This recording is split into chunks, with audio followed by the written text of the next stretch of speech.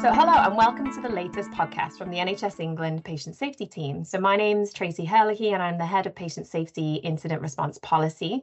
In this episode, we will be focusing on the Patient Safety Incident Response Framework, which was published in August 2022 and specifies a new approach to improvement following patient safety incidents. By autumn 2023, PSIRF will replace the current Serious Incident Framework. And this new framework, PSIRF, it changes not only how we respond to patient safety incidents to capture learning and make more meaningful improvements, but it also importantly changes the oversight of patient safety incident response, with the role of provider boards and integrated care boards changing significantly. When PSIRF was published back in August 2022, we included an oversight roles and responsibilities guide, which you'll be able to find the link to in the podcast description. And in this podcast today, we will be discussing this guide, why it's important, how we developed it, and what organisations should be doing as they consider their own processes. Today, I'm joined by my colleague Lauren Mosley, Head of Patient Safety Implementation in the National Patient Safety Team, and also two external guests who were integral to the development of our oversight guide. This is Lauren Morgan and also Donna Forsyth, and I'll let them introduce themselves. Thanks, Tracy. My name is Lauren. I'm a Chartered Human Factors and Ergonomics practitioner. I'm Director of Morgan Human Systems Limited. I work alongside governance teams in a number of hospitals, helping them implement HF thinking into the governance process. And as a HF practitioner, I've previously worked at the University of Oxford as a lecturer and with national bodies such as HSIB and the General Medical Council, looking at how we can do investigation better in the NHS. Thanks, Lauren. Donna, how about you? Hi, thanks, Tracy. Hi, everyone. I'm Donna Forsyth. I'm a chartered physiotherapist and a qualified chartered safety professional. I am also Director of Patient Safety Science, Not-for-Profit Limited. I was the previous Head of Investigation at NHS England, and I was the architect of the original PSIRF. Great. Thanks, Donna and Lauren. Really excited to have you both here today to talk about oversight. But before we talk about the document in particular, I was hoping we could come to our Lauren Mosley from the National Patient Safety Team to tell us a little bit about the history to the change in oversight, kind of why it's important and what we're hoping to achieve with the change. Yeah, thank you, Tracy. Yeah, the other Lauren, this could get confusing today, couldn't it, with two Laurens on the call, two Lauren M's. Yeah, and Donna will know this too, because we were together as we tried to work out the changes that we needed to make in terms of oversight. And Donna, I don't know if you remember this, but not long after we published the 2015 Serious Incident Framework, I remember we were stood in a queue at one of the patient safety conferences. I can't remember which one it was now, and we talked about the problem with the word serious. And we said it really is quite a problematic word because of the dispute that it causes between providers and commissioners, the fact that it is, an arbitrary definition often. And also there was this sense that when you were recognising or identifying an SI, you then had to declare it. And that was generally seen as a bad mark against an organisation and used as performance management. So there was this, although it was never intended that way, there was this quite adversarial process set up around SI management between providers and commissioners. As I say, often there was dispute about what should be reported as an SI.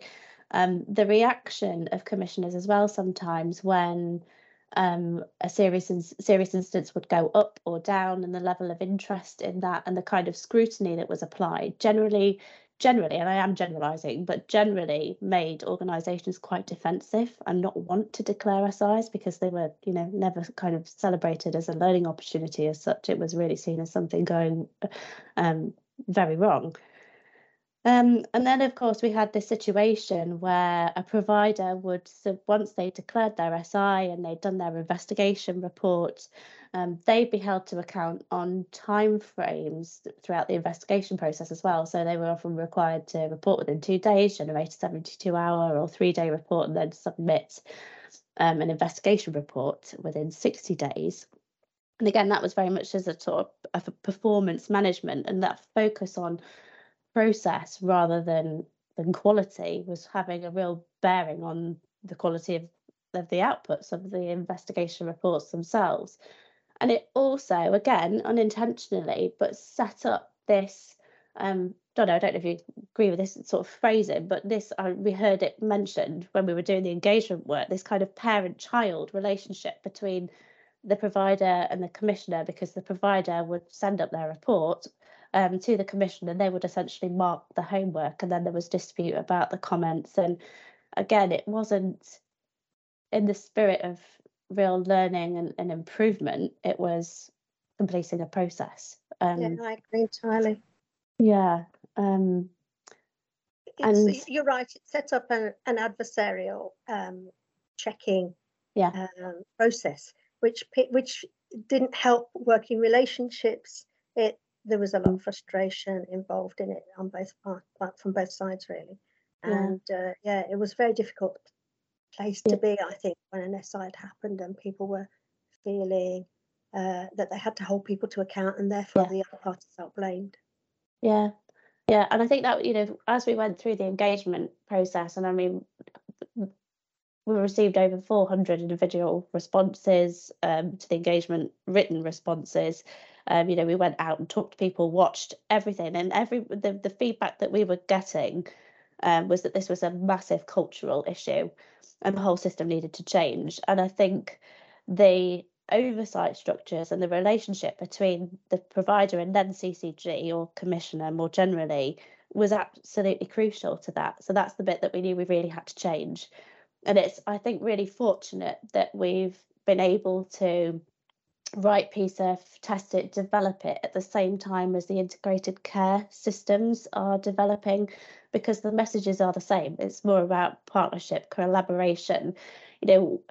What we did see under the SI framework was this declaring of SIs, and they were defined by organisational wars. So is it yours or is it mine? And we know that rarely do we have incidents that are constrained to one organisation or a tiny part of an organisation.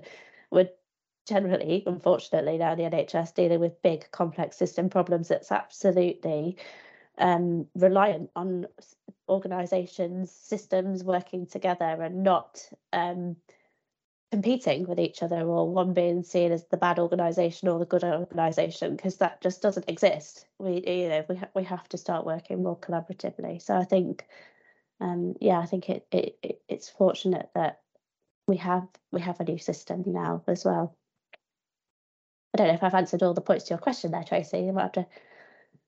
No, I think that's given us a really good kind of, I guess, background to why we kind of made these changes in oversight. I know, Donna, you already came in a little bit and kind of talked about, kind of reiterated some of the stuff that Lauren was saying. But I was wondering, because you were involved in that early stage as well, did you have any further reflections on kind of what the importance of changing oversight structures?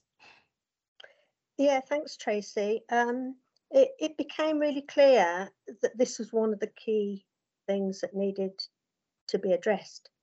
It may not be obvious this far down the line, but PSIRF was developed when I was so convinced about the usefulness of a good quality investigation that I actually used good quality investigation process to investigate why investigation wasn't working in the NHS.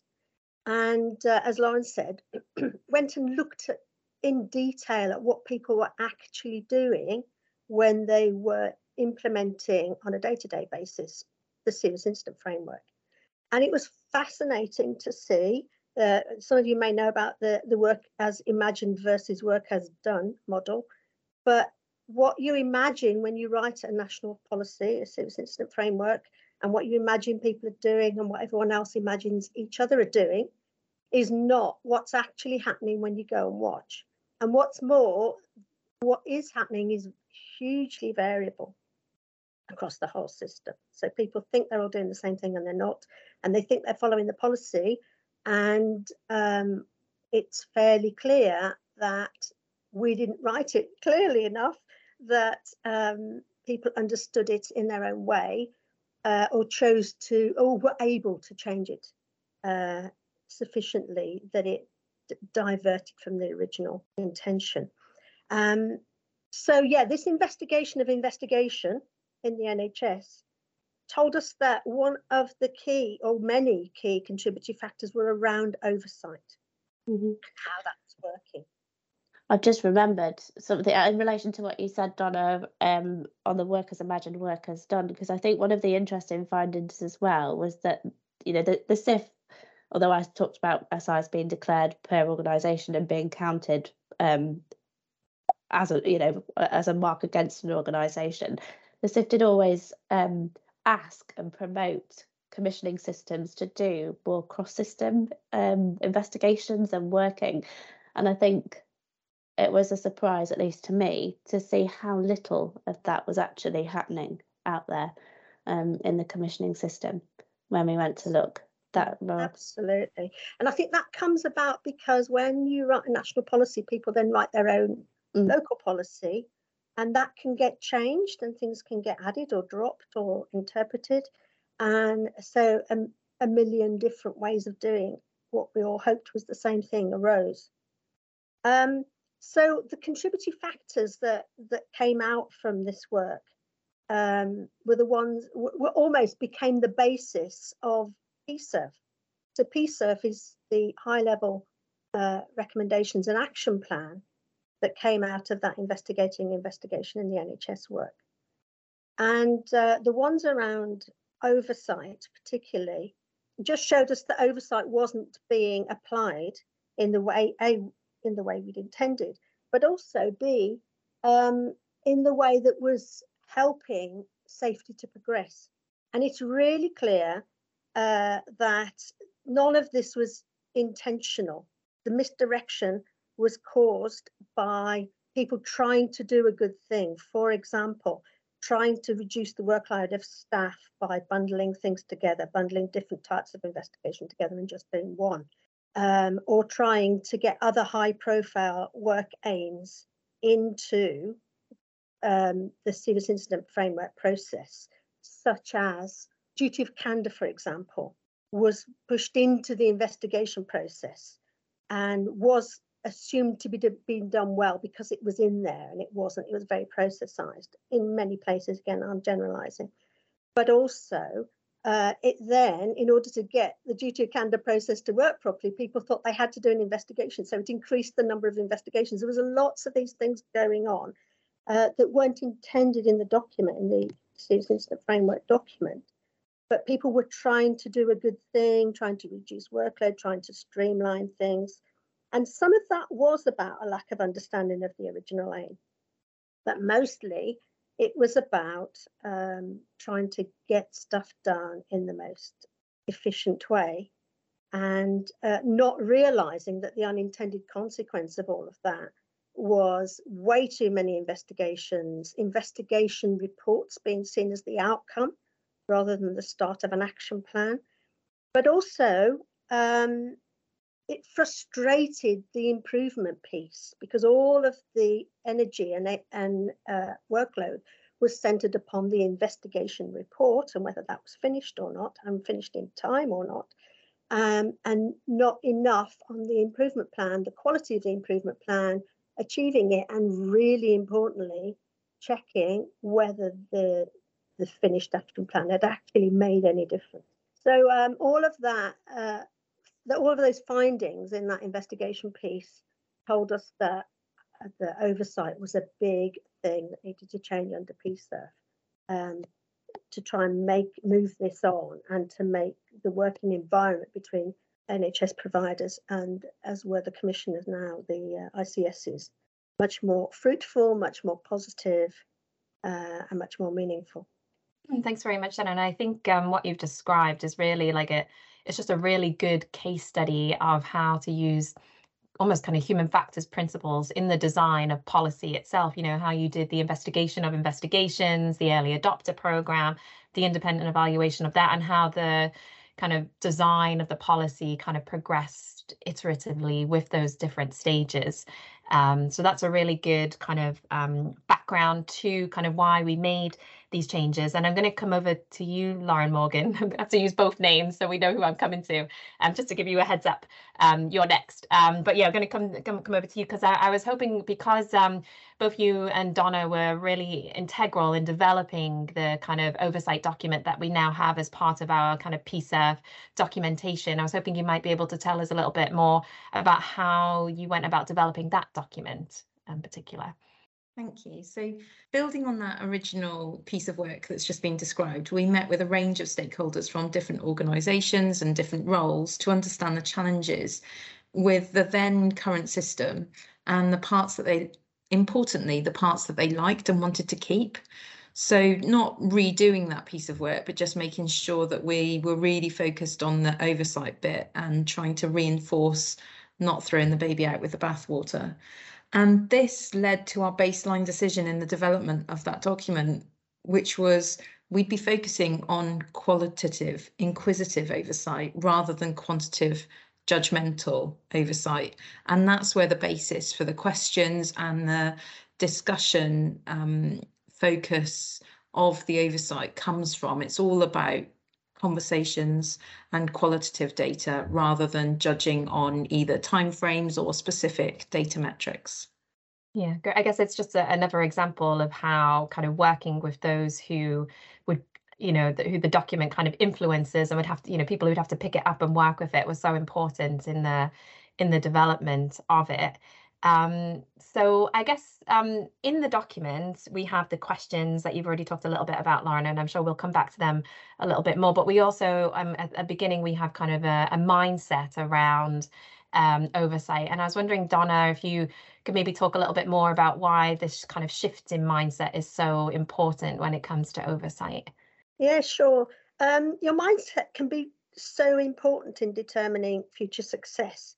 It's important because if you merely read the PSERF document and train people on the PSERF document and process the changes and make sure you've got processes and meetings for each part of it, the successful differences that we really want to happen will not happen.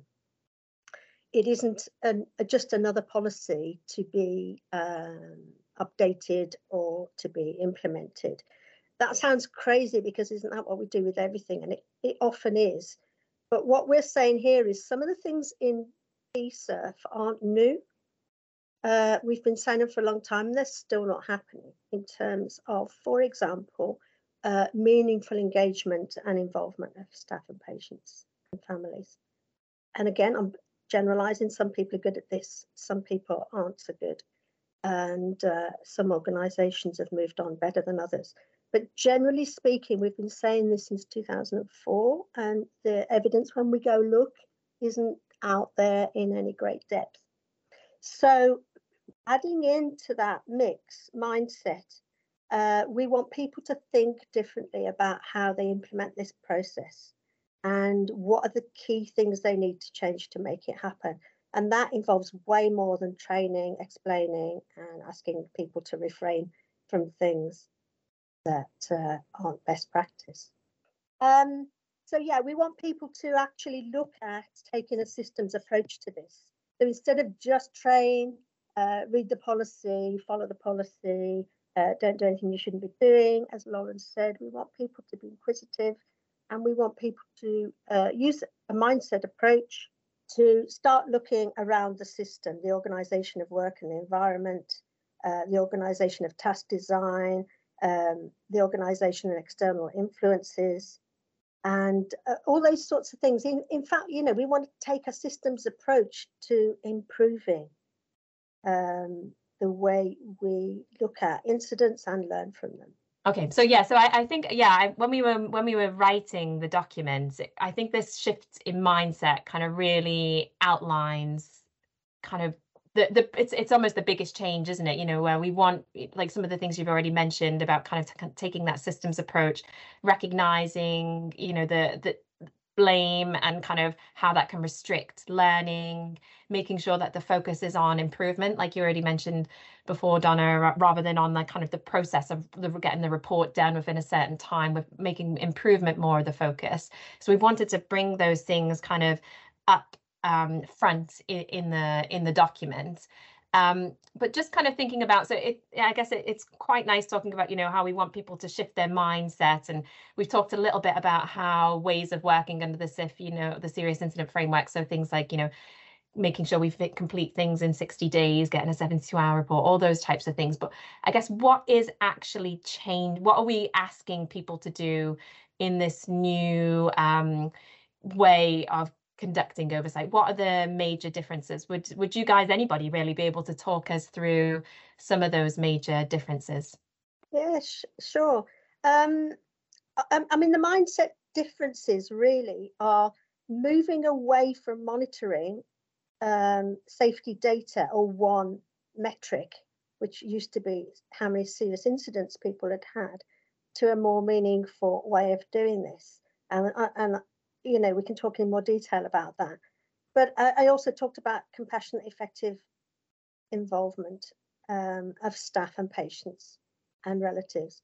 And as I said, that's not new, but we need people to really grasp this with both hands and make this an important part of responding to incidents. It doesn't have to be part of an investigation. Just being confident and learning the skills to talk to people and say sorry and talk to people about what has happened, and not necessarily think that is an investigation process and you can't do anything about that outside of an investigation process. Lots of patients and families don't really need an investigation. They need to be spoken to and involved, and to feel that they've been understood and that they understand what's gone on. Talking about moving away from a compliance and holding to account approach, moving away from blame and avoidability determinations in investigations. We're trying to get investigations to look at the system and how we can improve the system. We're not dodging avoidability, we're not dodging individual accountability. We want people to take a systems approach to investigations and to the improvement, rather than looking at what the individuals did, avoidability, determinations, those sort of things. We're not avoiding those determinations, but they are different investigations. Other people are doing that and doing that well. And we don't need to involve those determinations in our safety investigations. In fact, when we do, we don't get the best learning. It frustrates learning when people think that they're going to be blamed. We're just looking at the system, and this is the mindset change I was talking about, Tracy, where we are trying to bound our investigations for safety and leave the other important investigation types to other people. And then, of course, we need to improve the quality investigations, which we can best do by getting people who are trained in safety investigation to lead these, but also that they haven't got too many, that the quality goes down. I think one of the things that we explored a little bit in the development of the document and in development of the specification was whether oversight was a challenging term and whether it set us up to be thinking in the wrong way. And we dallied about with other terms. So we looked at guardianship and we looked at stewardship, because that felt more that it reflected the partnership working that is in that new move from the CCG into the ICSs and ICBs. And I think that's where the mindset behind what's written comes from, in that we're looking after, as overseers, we're looking after and supporting a system for the future.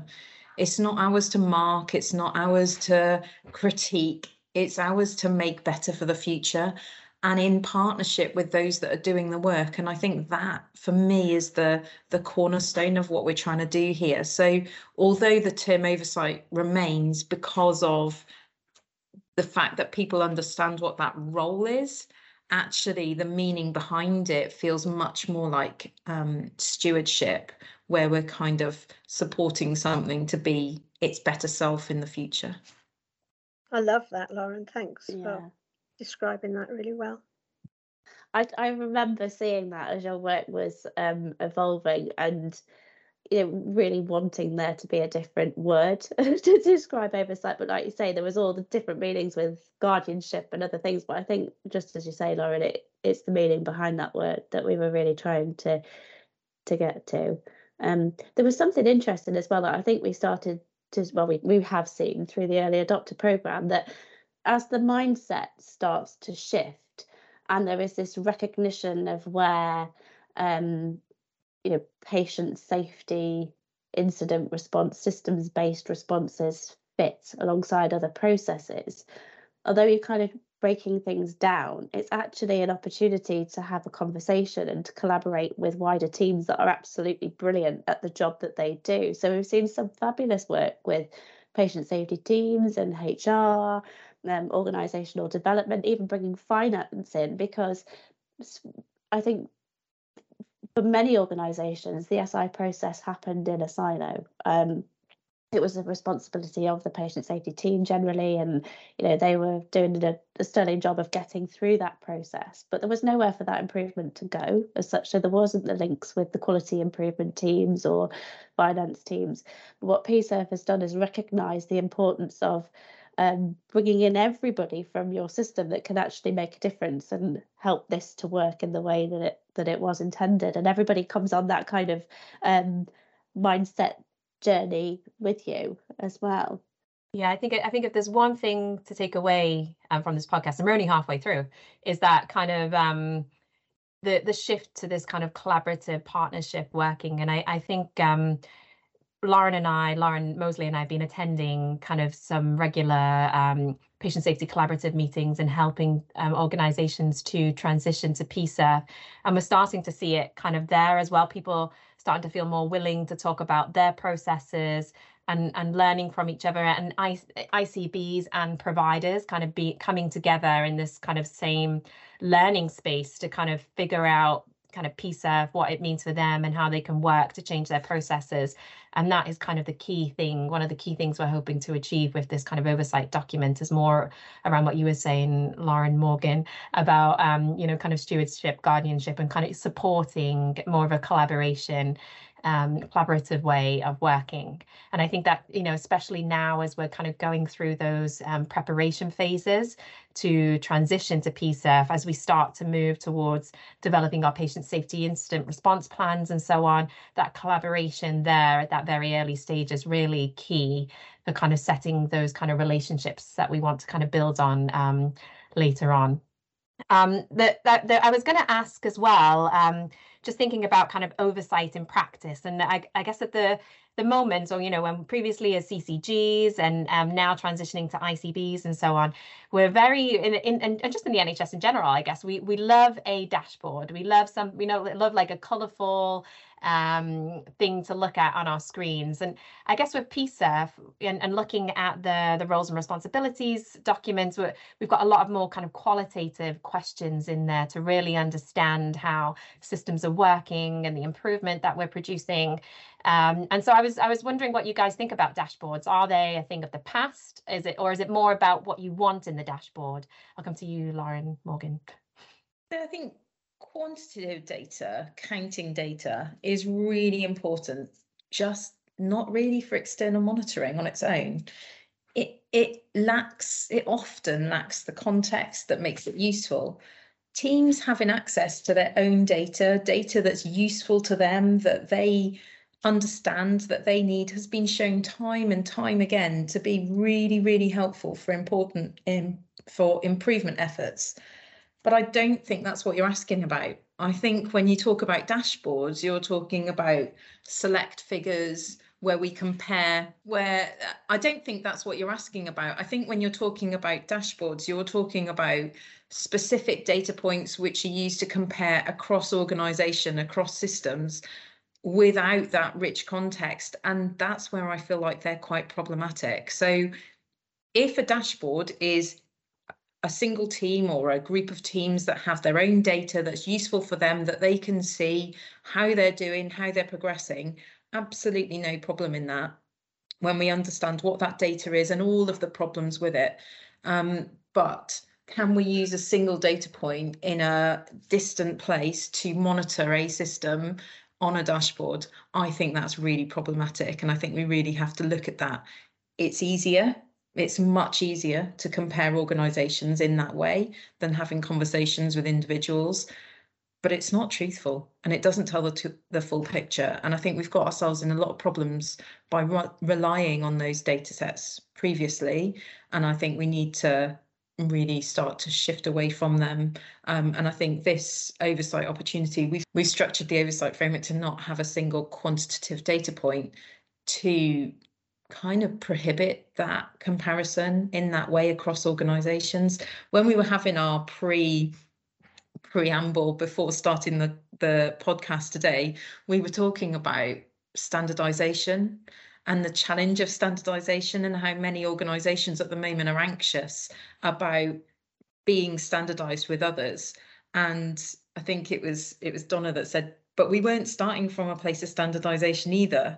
So we have to understand where people are coming from and where they're going to on this. And so monitoring them on a single data point or a batch of data points or whatever has specific challenges. And that's why we've chosen not to have any specific data points in the current framework. Depends what you mean by a dashboard, and you're dead right. You know, it's normally color coded with numbers and very objectively driven.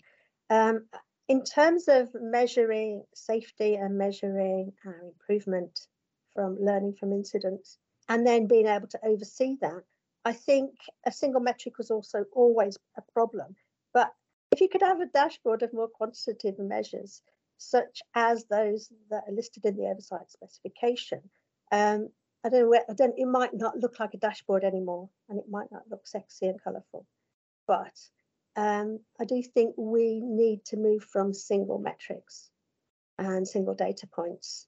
And I'm just thinking, sorry, we did look at serious incidents. We also used to look at never events and use those as a measure as well. But we need to have lots and lots of different measures that tell us where we're going on all the different points that are really important that came up as improvement requirements under PSERF. Almost all the contributory factors could have some sort of measure, but they'd often be qualitative. You know, what did the staff feel about the investigation? How did they feel after the investigation? How much sickness was generated by this? And how did families feel about this during and after the investigation? Or indeed, was there an investigation, and how did they feel about our engagement of them in the absence of an investigation? All those things, I think, could be put together as a dashboard, but it wouldn't be the typical one that we've seen in the past. I totally agree in relation to the point about dashboards, and I feel like we've had this conversation so many times, and we see SIs and never events, as you say, Donna, as a feature of so many board and commissioner reports. What I was going to say, which I think was an interesting finding from the early adopter programme, but definitely something we had intended, was that there was a lot more sharing of intelligence and far more access to insight around what was recognised as an incident, how things were reported and how they were responded to between providers and commissioners. Because under the SIF, although commissioners would get every SI that was declared to them, they were a tiny proportion, less than 1% generally, of all the incidents, the patient safety incidents that an organisation was reported. And all that intelligence about how reporting was happening and the issues that were being identified, that wasn't seen by the commissioning system.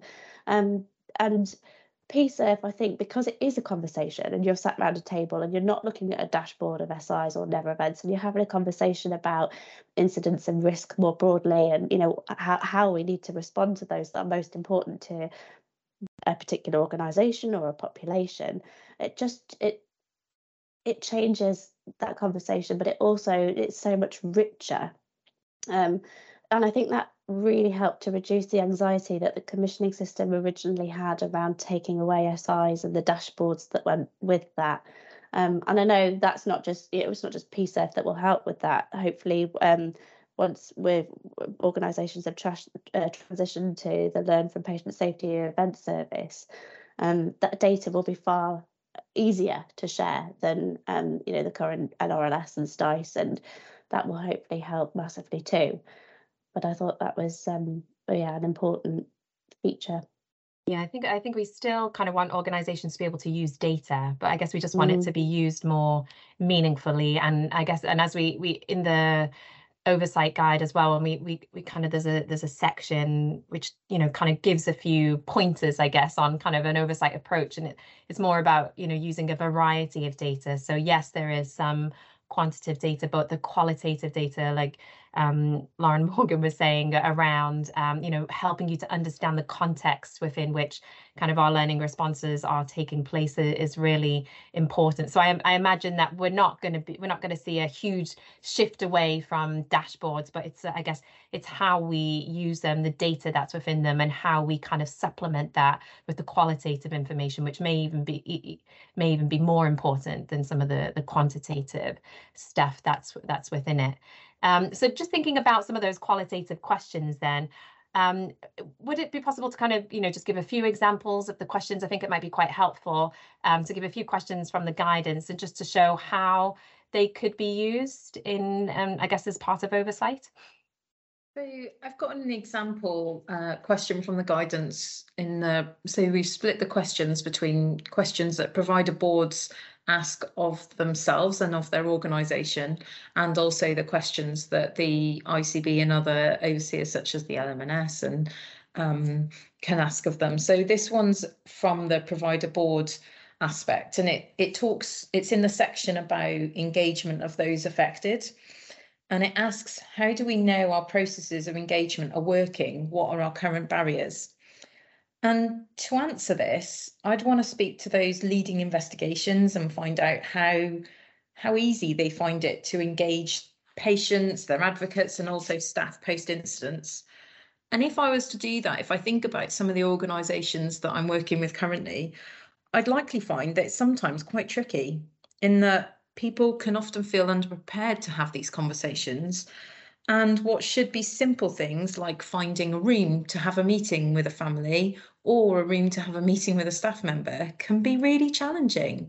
And I think it's these things that would never come out on a dashboard, would never come out on a, you know, in the old way that we were doing oversight, but is something that actually as provider boards we could make a decision to facilitate. So we could look at, what are our spaces to have compassionate engagement in? What do they look like? How much do we actually value this task?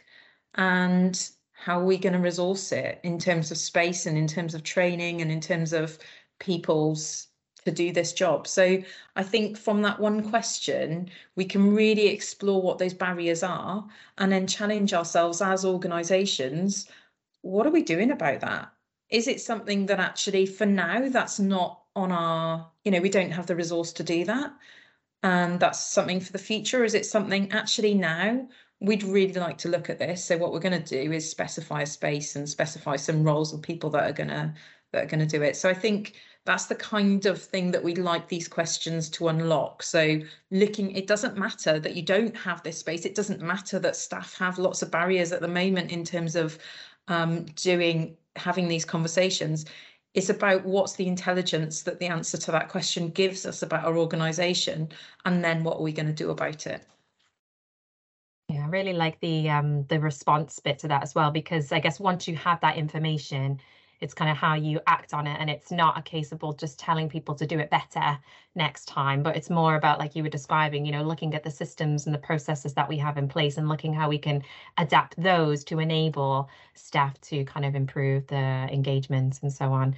So yeah, I mean, that was a really, really good example. I don't know if Donna or Lauren Mosley, if you guys wanted to talk about some of the other questions, or yeah. I was just going to reiterate a little about what Lauren Morgan just said. I think in the past, a lot of the measures or the evidence from oversight has been about, has it been done? And what we're moving towards, and this is a mindset change again, where are you going? Is there evidence of progress? Have you got some milestones towards continuous improvement? Now, I know those aren't as handy for boards, but they're much more useful for safety and much more meaningful and much more likely to move us to safety improvement. than some of the metrics that can be tweaked as necessary and with the best possible intent, or some of the metrics that don't really tell us what we think that they're telling us. These things, these new ways of thinking, what are your milestones? You know, is there evidence of continuous improvement, even if it's really slow? You know, maybe even in the absence of any investigations, how do your staff and patients feel after an incident? How have they been treated, and how has it been explained to them? And how are they feeling after an incident has happened? And I suspect, and I think Lauren has a little bit of evidence of this as well, that these things can be improved much more quickly than hard data about safety improvement. So these might be some of your short or medium term goals. Qualitative though they may be, there are ways of measuring them via surveys and via talking to patients and staff about how they feel about the new way of working.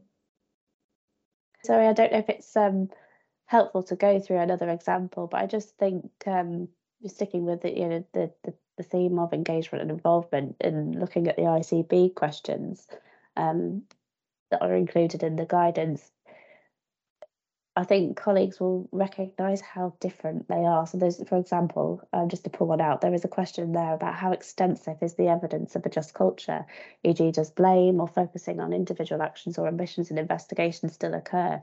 And I think it's the attention to those things that will start to shift thinking, because we're recognising the importance of it. And even if you made that a focus of your monthly or, you know, regular meeting, if you were an ICB lead with your provider, and that was all you talked about and the evidence for that, and then you had a rich discussion about where the gaps were, what the evidence was telling you, that could generate so much useful activity that will influence culture in an organisation, compared to the monthly churn that we usually see around numbers, what's happening with this one, you know, have we got to the deadline, have we breached the deadline, etc. It really starts to change the conversation and gets to the important stuff as well. I think you're right, Lauren, and I think we shouldn't be fearful about saying we have no evidence on this, and then talking together about what sort of evidence might be useful, and coming back and saying that didn't work the way we thought, what else can we try? Trying to find ways of measuring these things and not being worried. I worked with a health and safety executive inspector once who used to say he didn't really care where people were as long as they knew where they were and they were moving forward. And I think it's that sort of thing. So some of these things are devilishly difficult to improve on and certainly to get right, and definitely to measure. But, you know, we need to be honest about it and say, this is really difficult. Has anybody got any ideas? Has anybody tried this? And yeah, tried that, didn't work. Let's try something else. How do we measure properly how we're improving in some of these areas? And that doesn't always have to be an investigation and a report. We can get improvement on all sorts of other areas as well. Can I flag one of the questions in the ICB questions that I think for me is really important? So often in the NHS, we are forcing ourselves to push the accelerator pedal faster and harder. We want to do more with less. We need to achieve more. We're under more pressure, and that's never more evident than what's happening in our NHS at the moment. And this question says, is there evidence that teams are attempting to complete an individual learning response to every incident, and therefore resources are spread too thinly? And for me, this is critical to the success of PSIF. We have to trust the in-depth and the depth and the breadth of the investigations for safety priorities that are outlined in the PSIP. And therefore, any additional learning from doing all of these investigations about individual incidents is going to be really limited, but massively resource intensive. So we need to stop doing that. And this is where I think the ICBs can be really powerful, because they can help organisations stop doing that, because it's against everything that we've been trained to do. Everything that we've been feeling like we need to do is investigate every incident. And And PSIF is saying, no, stop, investigate some, investigate them well, have conversations with families, have conversations with staff, but trust that the big investigations will have the learning for your organisation in. And I think that if we're honest and we share with families that this is something that we know about, it's something that we're working on, I think that feels better to families than kind of saying, oh, we didn't know that this was going to occur, and we're going to do an investigation and we're going to develop an improvement plan about it. Actually, we're honest about where our challenges are. We're honest about the safety journey that we're on. I think families will accept that, or we know families will accept that from the work that we've done. So I think ICS is challenging, or ICB is challenging provider organisations to take the pressure off continued investigation and allow that capacity to flow into the improvement arm of this piece of work will be really critical. So for once, it's not have you done, can you do more, do them faster. It's stop, take the pressure off, do the improvement work instead. So I think that for me is a really critical one that I wanted to pick out. Thanks, Lauren. I really like that. The important thing about moving away from the constant investigation into the improvement work is that to date we have asked, has it been done? But we haven't often asked, did it work? And we only find out that it didn't work if another incident happens. And a lot of these metrics haven't helped towards that. We need to work towards an improvement model where we're checking whether things are working or not.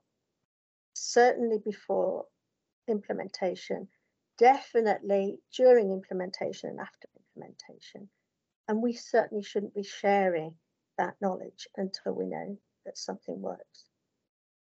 But yeah, no, I think that I'm really glad that you brought that one up, because I think that is really key. And like you said, you know, those who are in commissioning roles will have that power to enable organizations to kind of have that flexibility to know as part of their plan where the potential for learning is, and then enable them to focus on that improvement. And we know through our early adopter program that is one of the most difficult things to give up. And it may not happen when you initially transition, when organizations initially transition to PSIF, but over time, as organizations start to become more comfortable with the principles of PSIF and the ways of working, and the realization that actually these repeat responses are not giving us anything meaningful, and we need to invest those resources in improvements.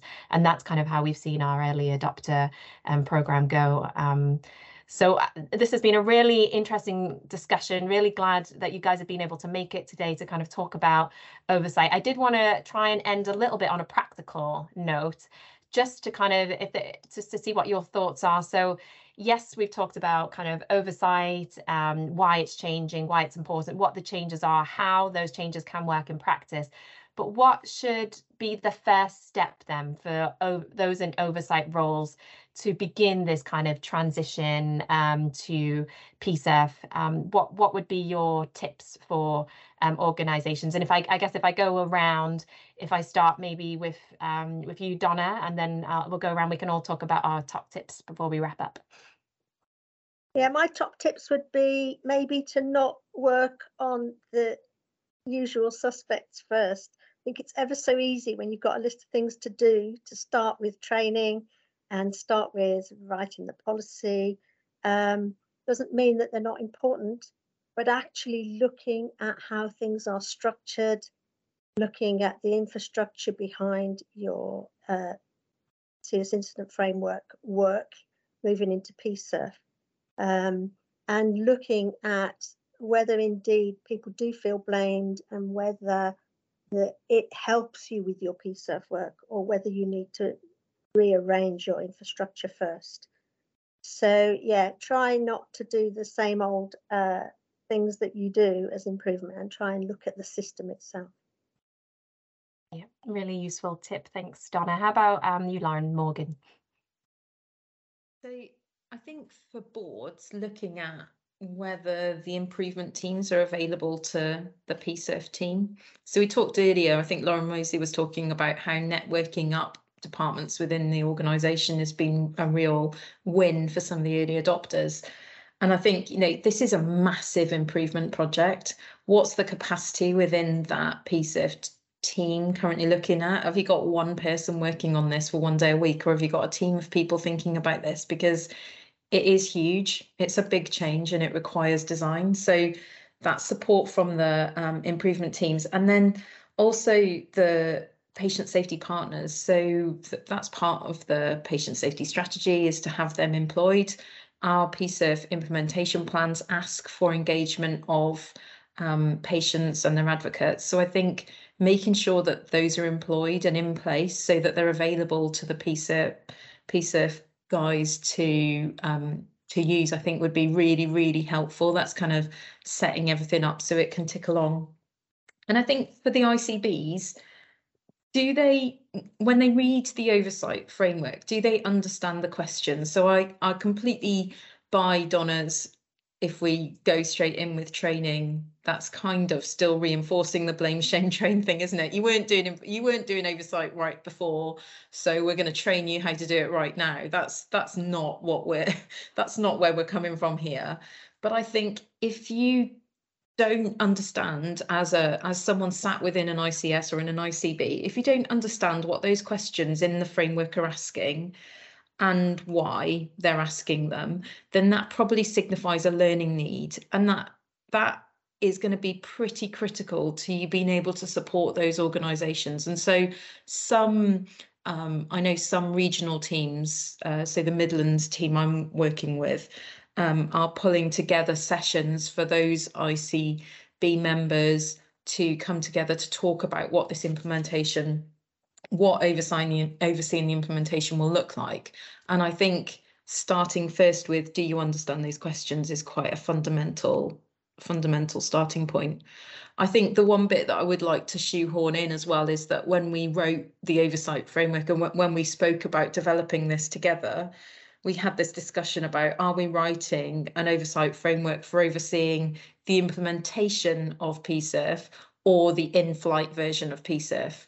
And it's very much the in-flight version of PSIF. So I think perhaps that's a bit of a gap that we have at the moment, which is what these overseers are able to do of this implementation phase. So if you're feeling it's uncomfortable sat within a role that requires you to do that, that's okay. That's, it's not, we've thought about this. And so I think if you're sat within that oversight role at the moment and you're finding it a bit challenging, then that's okay. And I think the regional teams are starting to pull stuff together where we can learn from the early adopters, but also have discussions about what overseeing this setup phase will be. It's going to be messy, it's going to be challenging, but that's okay. And letting provider boards and providers know that it's going to be messy, I think is probably one of the most important bits that you can do now. Create a safe space for them to talk about their challenges with PSIF to you. I think that's going to be really, really important, and that'll start that partnership working that will, or solidify that partnership working that will set us up well for PSIF in the future. I think that's a really good point. And Lauren, I think my top tip follows on from that. And although it sounds simple to say, I think starting a conversation is the most important thing. So you're not feeling alone, because I think this can feel huge to individuals at a time of change and huge pressure. But looking at this as a kind of transformational piece as well, where, it's not going to happen overnight, exactly as you just said, Lauren. It will feel messy for a time, and that's fine. But doing that with your peers and with the support of, if you're in an ICB, your colleagues in an ICB, but also your providers, you're in this together. And I think establishing those links and having the conversation about how it's, how you're going to work together differently in the future is so important. And I think being really honest about the history as well. Although we're operating under new structures, often we're talking about people in this process with established relationships, and some of them are not always what we wanted. And I think being really honest about that and thinking how you can have a different conversation with the support of other colleagues, and how you start to build that trust if it has broken down. I know that, I think over the past few years, even without the transformation to ICSs, commissioners and providers have started to work together more collaboratively. But we know in some parts of the country that's not the case. And I think, being really honest about that, we're people, and you can't just change and build trust overnight. It takes time. So I think exactly as you say, start having the conversation. And give yourself time to reflect on the guidance that is there. And I think I'm probably risking repeating everything Donna and Lauren have just said. But if it feels new and scary, just be honest about that and look for ways to help you through that. I know training's not always the answer, but it can be a starting point if this feels so far out of your comfort zone that you like you say, Lauren, you don't understand why the questions are even being asked. So that would be my tip. Really, really useful tips. I mean, I loved kind of all of them for different reasons. The comment about training, I guess enabling, just recognizing it is going to be messy and it's okay to not get it right. I mean, we talk about eventually reaching PSEF utopia, but we don't know what that looks like yet. That is many years down the line, and this is definitely an iterative process, and our early adopters would definitely emphasize that they're continuing to learn about PSEF as they're going, even after transitioning almost kind of 2 years ago in some cases. And then that last comment around small kind of just getting the conversation started, and I think that's how change happens, isn't it? It's through those small conversations over time, and we will get there eventually, I'm sure. So this has been a really useful, interesting conversation. So just want to thank everybody on the call today. We're going to finish the podcast there. As usual, if those who are listening in are looking to find out more about PSEF, the best starting point is to visit the NHS England website, and you can just type in PSIRF into that website or even into Google. You'll be able to find it directly from there. You can follow us from the National Patient Safety Team on Twitter using the handle @PTSafetyNHS, where we'll post updates about PSEF. And there's also a huge range of resources and a discussion forum available on our future NHS workspace, and we can pop the link to that in the podcast overview. And I'm sure we will see you all again soon.